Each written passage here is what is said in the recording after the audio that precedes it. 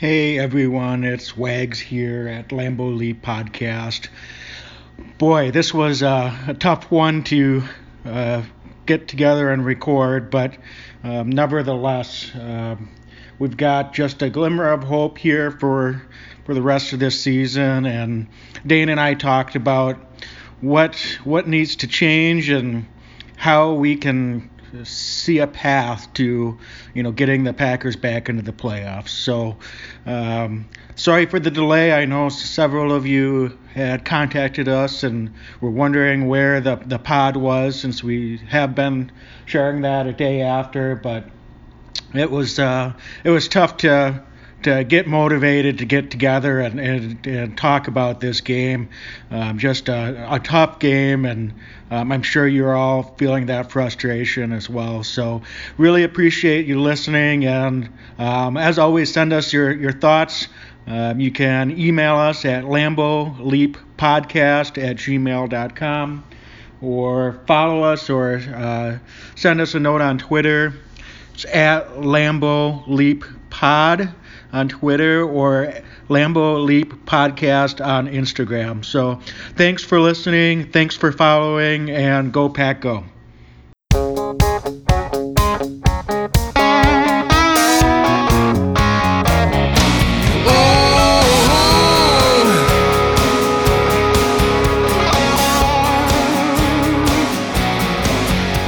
Close only counts in horseshoes and hand grenades. There ain't no second place in Lambeau, it's a whole new game.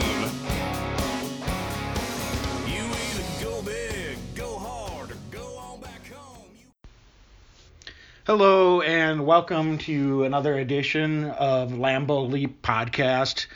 This is Wags, and I do have Dane here. Hey. And it's a day late to be recording and sharing our thoughts, but honestly, after this one, we really needed an extra day, and I don't know if we're gonna have long enough to get over this, but I don't think we have a choice, do we, Dan? I don't think so. I don't think so either. We are definitely on the outside looking in on the rest of the season. An optimist would say that we still have 3 games against division rivals, and that if we run the table, so to speak, that we could find our way into this, into the playoff picture. But and Wags, I'm curious to hear what you think about it, but I really thought that we had the Seahawks in our grasp the entire game. I thought talent-wise we have a better football team. We started out hot, missed field goal, but I thought the defense started out hot. I thought the offense, we had 21 points, should have been 24 points in the first half, but somehow we found a way to lose this one. And in not only against a team that I do think is a little less talented than us, but in that moment, with the season not necessarily on the line, but pretty darn close to being on the line, to lose that one away and to continue our road trip woes on a short week, that one really hurt. Yeah, it does, and it's tough. This is just to be a little bit down. I know that we sound a little bit down about things, but here's the thing: if we need to win out, that's clearly what needs to happen. Even at that, we'd need a little bit of help. Right. But I don't know. I just haven't seen anything from this team that gives you the sense that that's a realistic thing to happen. But I guess we'll have to just see. It would be nice to have a little bit more urgency. That just seemed to be missing, particularly in this game. They start off, huge play defensively. Huge. Come right out, smash them in the mouth, get up 7-0. And you just think, here we go. This is it. This is the game that we get things going. And even with the Seahawks making a run and coming back and taking the lead briefly in the second quarter, to respond right away, right before the half, just right down the field, a lot of Rodgers to Jones. That's exactly what we wanted to see. But at the same time, you're right. To be that flat in the second half, I kept pleading, take advantage of those opportunities in the third quarter. Yes. All I wanted was one touchdown, and the amazing thing is that, I mean, we don't know that changes the game flow, but I mean, it really may have been all they needed was one touchdown in that third or fourth quarter, and they win this game. You're right, and we tweeted this out during the game, but I think it bears worth mentioning. Some of the play calling on third and short, it boggles my mind. I felt like they were looking for chunk plays consistently in the third and fourth quarters instead of taking the 4-yard route, taking the 5-yard route. We saw on a number of plays where they need 3 yards and the wide receivers are breaking in their routes in the 7-yard range. Before we get into that, can I just address one elephant in the room? Please. So that last 3rd and 2 play with Rodgers skipping the ball at MVS's feet. I get the frustration. Rodgers has to complete that pass. He even said after the game, that's a pass I complete 100 out of 100 times. I don't love that he kind of also threw in a slight excuse of saying the ball stuck to his hand. But anyway, he knows he needed to complete it. He took accountability for it. Whatever you'll say about the excuse. I'm a little bit surprised. I guess maybe not. Perhaps it's just some of the psychology of sports, which could be a whole other topic. All right. But I just don't quite understand some of the reaction, particularly from a few members of Packer media, as well as I think what is, to be fair, a minority of Packer fans that really feel that Aaron Rodgers is the problem. I just don't understand that. I'm not sure if it's because, if you're media, you feel like you have to have a corner. Right. And we're not media guys, so No. I'm not going to call out any one particular member of Packers media, because it's not like they're all taking that corner. But I've been seeing and hearing a lot of that the last couple of days. I just don't get it. No. And so that being said, it's the pass that Rodgers needs to make, obviously a critical portion of the game. But Rodgers had a perfect passer rating in the first half, and was exceptional.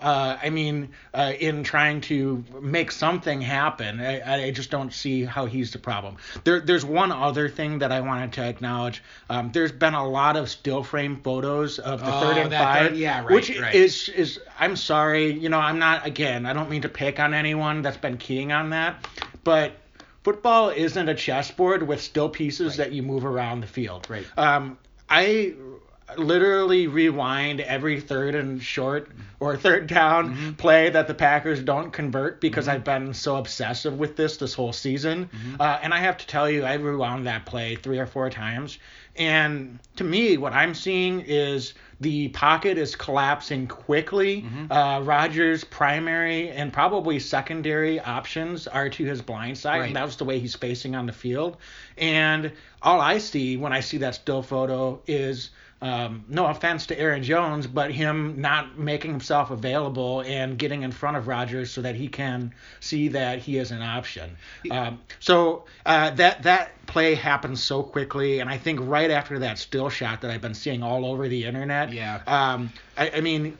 Rodgers can't simultaneously twist his body like a pretzel and hurl the ball to the other side of the field. Even though it seems like Clark is bearing down on him, he's got to be able to make a move to step out of the way. So that's right. So I get the frustration. Sure, he was wide open, but he wasn't. It's not something that can just happen. Everything happens so quickly on those plays.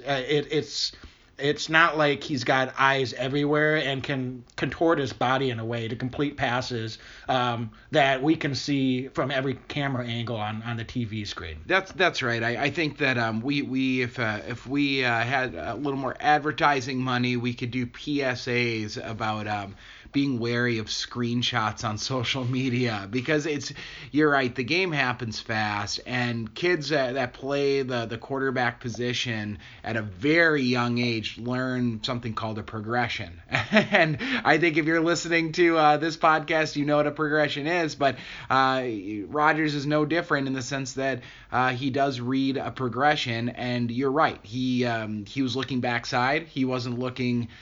His head was turned the other way, and although Aaron Rodgers at times plays like he has eyes behind his head, he doesn't actually have those. And by the time the play materialized, it was too late.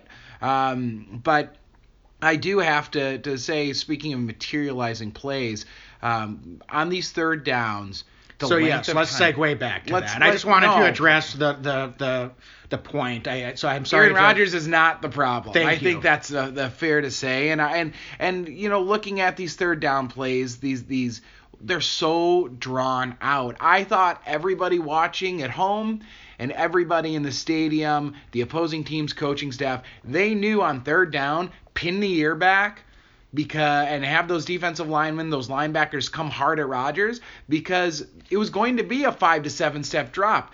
There had not been any quick slants. There had not been any get the ball out of your hand quick plays on third down, and they were just teeing up on Rodgers. And I cannot blame the offensive line for these sacks, although they're going to get some of the blame, because the plays just took way too darn long to develop. Yeah, and the thing is there aren't short yardage passing plays in the playbook. Right. It's not like there isn't short yardage pass plays in the playbook. I'm specifically remember after St. Brown had that costly block in the back that negated a nice run, and that might have been the drive that we go down and score the touchdown. It felt like it, right? Go up by, and you know, again, we don't know what would happen there, but it just felt like that was a huge missed opportunity. So holding, they're backed up, and on the next play, it's 1st and 20. And they call a little slip, like not really a slip screen, more of just a quick pass out to Devontae in the flat. And there was no room to do anything, and Devontae made 4 yards out of nothing. Right. And honestly, that's not a great play for a 3rd and short, but I would feel much better about our chances if they were calling a play like that on 3rd and 2 or 3rd and 4 than what they have been doing. So and the funny thing is now you need 20 yards, and they're calling that play. That was really honestly a bad play call for that down and distance. So I just don't really quite understand what the game plan was.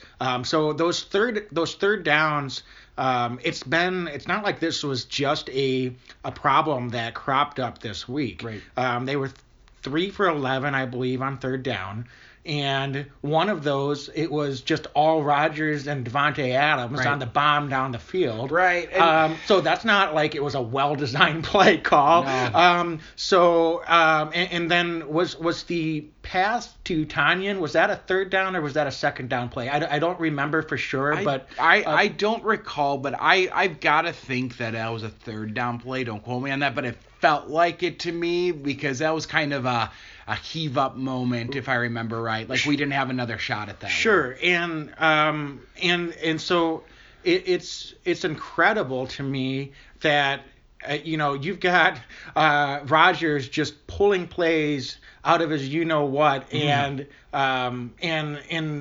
we're basically then 1 for 9 on every other third down if we're counting those correctly. So Graham got hurt, but we haven't been utilizing him correctly in third downs all season. That's the thing. It didn't matter. Yeah. Right. We've got St. Brown He's a young guy, but he's a big target. Well, in his hands, you saw that catch. He had that one. Oh my, 16-yard catch down the sideline there. It was, my goodness. Yep, and you've got Jones and even Williams as threats out of the backfield. Mm-hmm.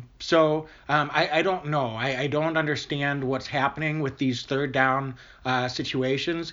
They don't run the ball at all on third down, right. Which I get historically. That's always been a Rodgers down. You don't want to take the ball out of his hands when you want to try to convert and move the sticks. But the way that they're playing right now, if it's 3rd and 7, I would almost rather them run the ball. I know that it's a little bit ludicrous to be saying that, and maybe a little bit, reactionary, but I just don't understand. It's why the plays are taking so long, and why Rodgers is getting sacked so frequently on those 3rd and fairly short yardage situations. Yeah, and I agree. I was sitting on my couch watching this football game, yelling that we needed to get Mike Holmgren, who was in the building that night, a phone so he could call some West Coast offense plays on those third downs, because some of those quick throws, I was like, where's Antonio Freeman? Let's get a quick slant. Let's make a catch. Let's get a first down. Looking ahead, looking at this team, I've got some real concerns, as we've already touched upon, but there are quite a few costly injuries during that game. I read last night that Jimmy Graham now is going to be out for a number of weeks with a thumb injury. I haven't seen an update on Mike Daniels, but it just felt like the body count, as far as injuries concerned, continue to pile up, and I just doesn't seem like we have a lot of folks coming to the rescue this year. And for them to right this ship, I think that there needs to be a significant correction in some play calling to put Aaron Rodgers in the right position to win some football games. Yeah, and I think just to basically sum up everything, the biggest thing that is so frustrating is not only those third down play calls, but I just don't understand what their game plan was, particularly in the second half offensively. To only rush the ball 12 times is downright criminal. Yes. Jones only got 5 touches in the second half. And we only ran 22 plays in the second half. Part of that is because they couldn't convert any third downs. Right. But, you're looking at a Seattle team. They did actually, I thought, a pretty solid job of stopping the run in the first half. But Rodgers was just so hot, it really didn't matter. But the plays that they were calling, it was they passed the ball on first down of every series except for the first series of the second half. I made note of that, and I just don't quite understand what they were trying to do with their game plan, because you've got a Seattle defense that is not good against the run this year. Right. You're on the road in a loud environment, and you're winning most of that ball game. They're playing like they were down 2 touchdowns for most of that ball game. And we all knew what was coming, right? Again, that's what I think it all comes back to is, we watch a lot of Packer football, but I felt like every single time the ball was snapped, it's like, well, first down, looks like we're going to throw it again. And it didn't make sense. And we could not establish a flow in the second half whatsoever. And to me, that points to adjustments being made by Seattle and the Packers either being too stubborn or not capable of making adjustments on the fly in the second half to win the football game. Sure. So in any event, I am very frustrated. Dane, I know you're very frustrated. Packer Nation, I know you're very frustrated. There's a lot of frustration and pointing fingers and blame to go around. So what do you think happens from here? Is this a team that can galvanize themselves and come together, or not to be even more down, or are they at the point where they're looking around and realize they're probably playing for very well, maybe playing for a lame duck coach, and as a professional player, you want to keep going out there and playing hard in that situation, because then a new coaching staff, they're going to be looking at the film very closely to see who plays hard and who's professional in that situation and who isn't. But at the same time, it doesn't seem like that urgency, that cohesiveness, dare I say that chemistry has been there all year. So is there not to use the word hope, because I know Rodgers wasn't too happy to hear that question. But is there any hope for you that we can see something come together here? So I watch this team, and what makes this team a little different than some past Packer teams that got hot, in through my lens at least, is that losing these close games the way they've lost them, it doesn't look like the teams that I've seen in the past. I honestly do believe we are witnessing the end of the Mike McCarthy era in Green Bay. It doesn't appear like the players are responding to the coaching staff the same way that they had in the past. I hope that they prove us wrong, but this is a team that has been incredibly inconsistent, and a team that doesn't seem to be able to put it together on the road. They aren't winning road games this season, and we go to Minnesota after some time off here since the short week. But looking at the team up and down, there's a lot of talent. I really do think that there's a lot of talent there, and that's what actually makes me a little bit more nervous. Is I think this team is more talented than teams of the last couple of years. I really do. I agree. They have more talent. I think the defense is coming together. They have their moments of letdown, but I think overall, I do think that we're seeing a team on the defensive side get better. But I do think offensively, through very little to no fault of Aaron Rodgers, I can't say that enough. But I made this point during the game. The Chiefs have a seemingly very talented quarterback, a really talented running back, a phenomenal wide receiver, and one of the top tight ends in the game. I feel like the Green Bay Packers have the best quarterback in football, a very talented running back, a top 10 wide receiver, and a very talented tight end. And I really do like our offensive line. So I don't understand why our offense doesn't seem to be able to play at an even remotely similar level to a Kansas City Chiefs team at this point. And I'm not saying that it's a mirror image. I'm not saying that they're the same kind of guys on each side, but I see the recipe for success around the NFL, and I feel like the Packers have the parts but haven't been able to put it together this season. Yeah, I completely agree with you. And that comes back to what we've been sort of harping on since we started chatting a little bit here. And you, from the beginning, we've said you've been the McCarthy supporter, and that's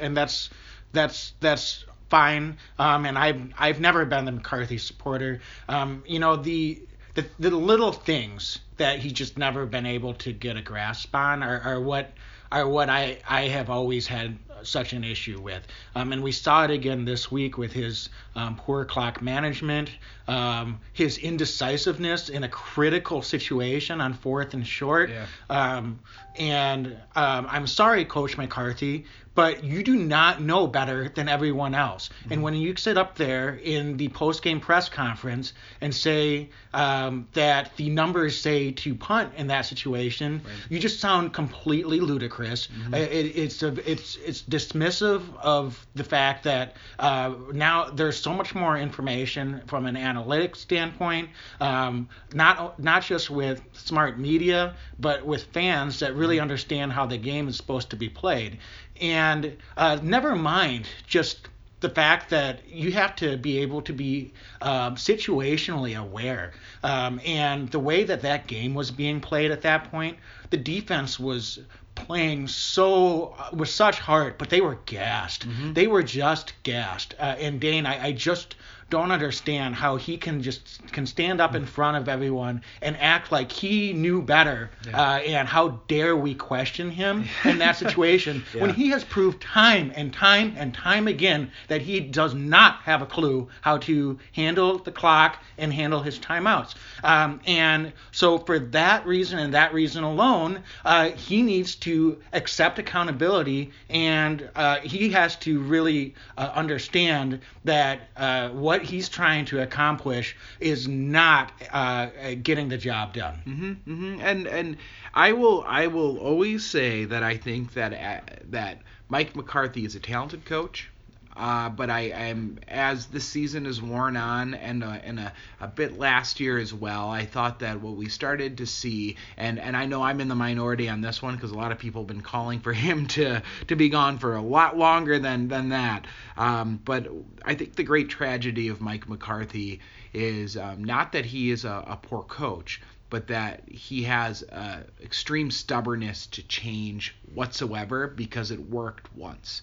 And but the game changes, and to your point about the 4th and 2 and talking about the numbers, that kind of flies in the face to game flow and how a football game is played. Every game is just a little bit different, and the difference between good coaches and great coaches are the ones that can read the room and can read what's happening on the field and make adjustments on the fly, and not look just at analytics, but look at where they are in the game at that moment and decide, is this the time that a team needs to come together and fight for a season that's on the line. The thing is that the amazing thing is that the analytics say it's 50-50 to go for it in that situation on that portion of the field with average quarterbacks. And so, I mean, it's just absurd that he could sit up there and say the numbers said to punt. Right.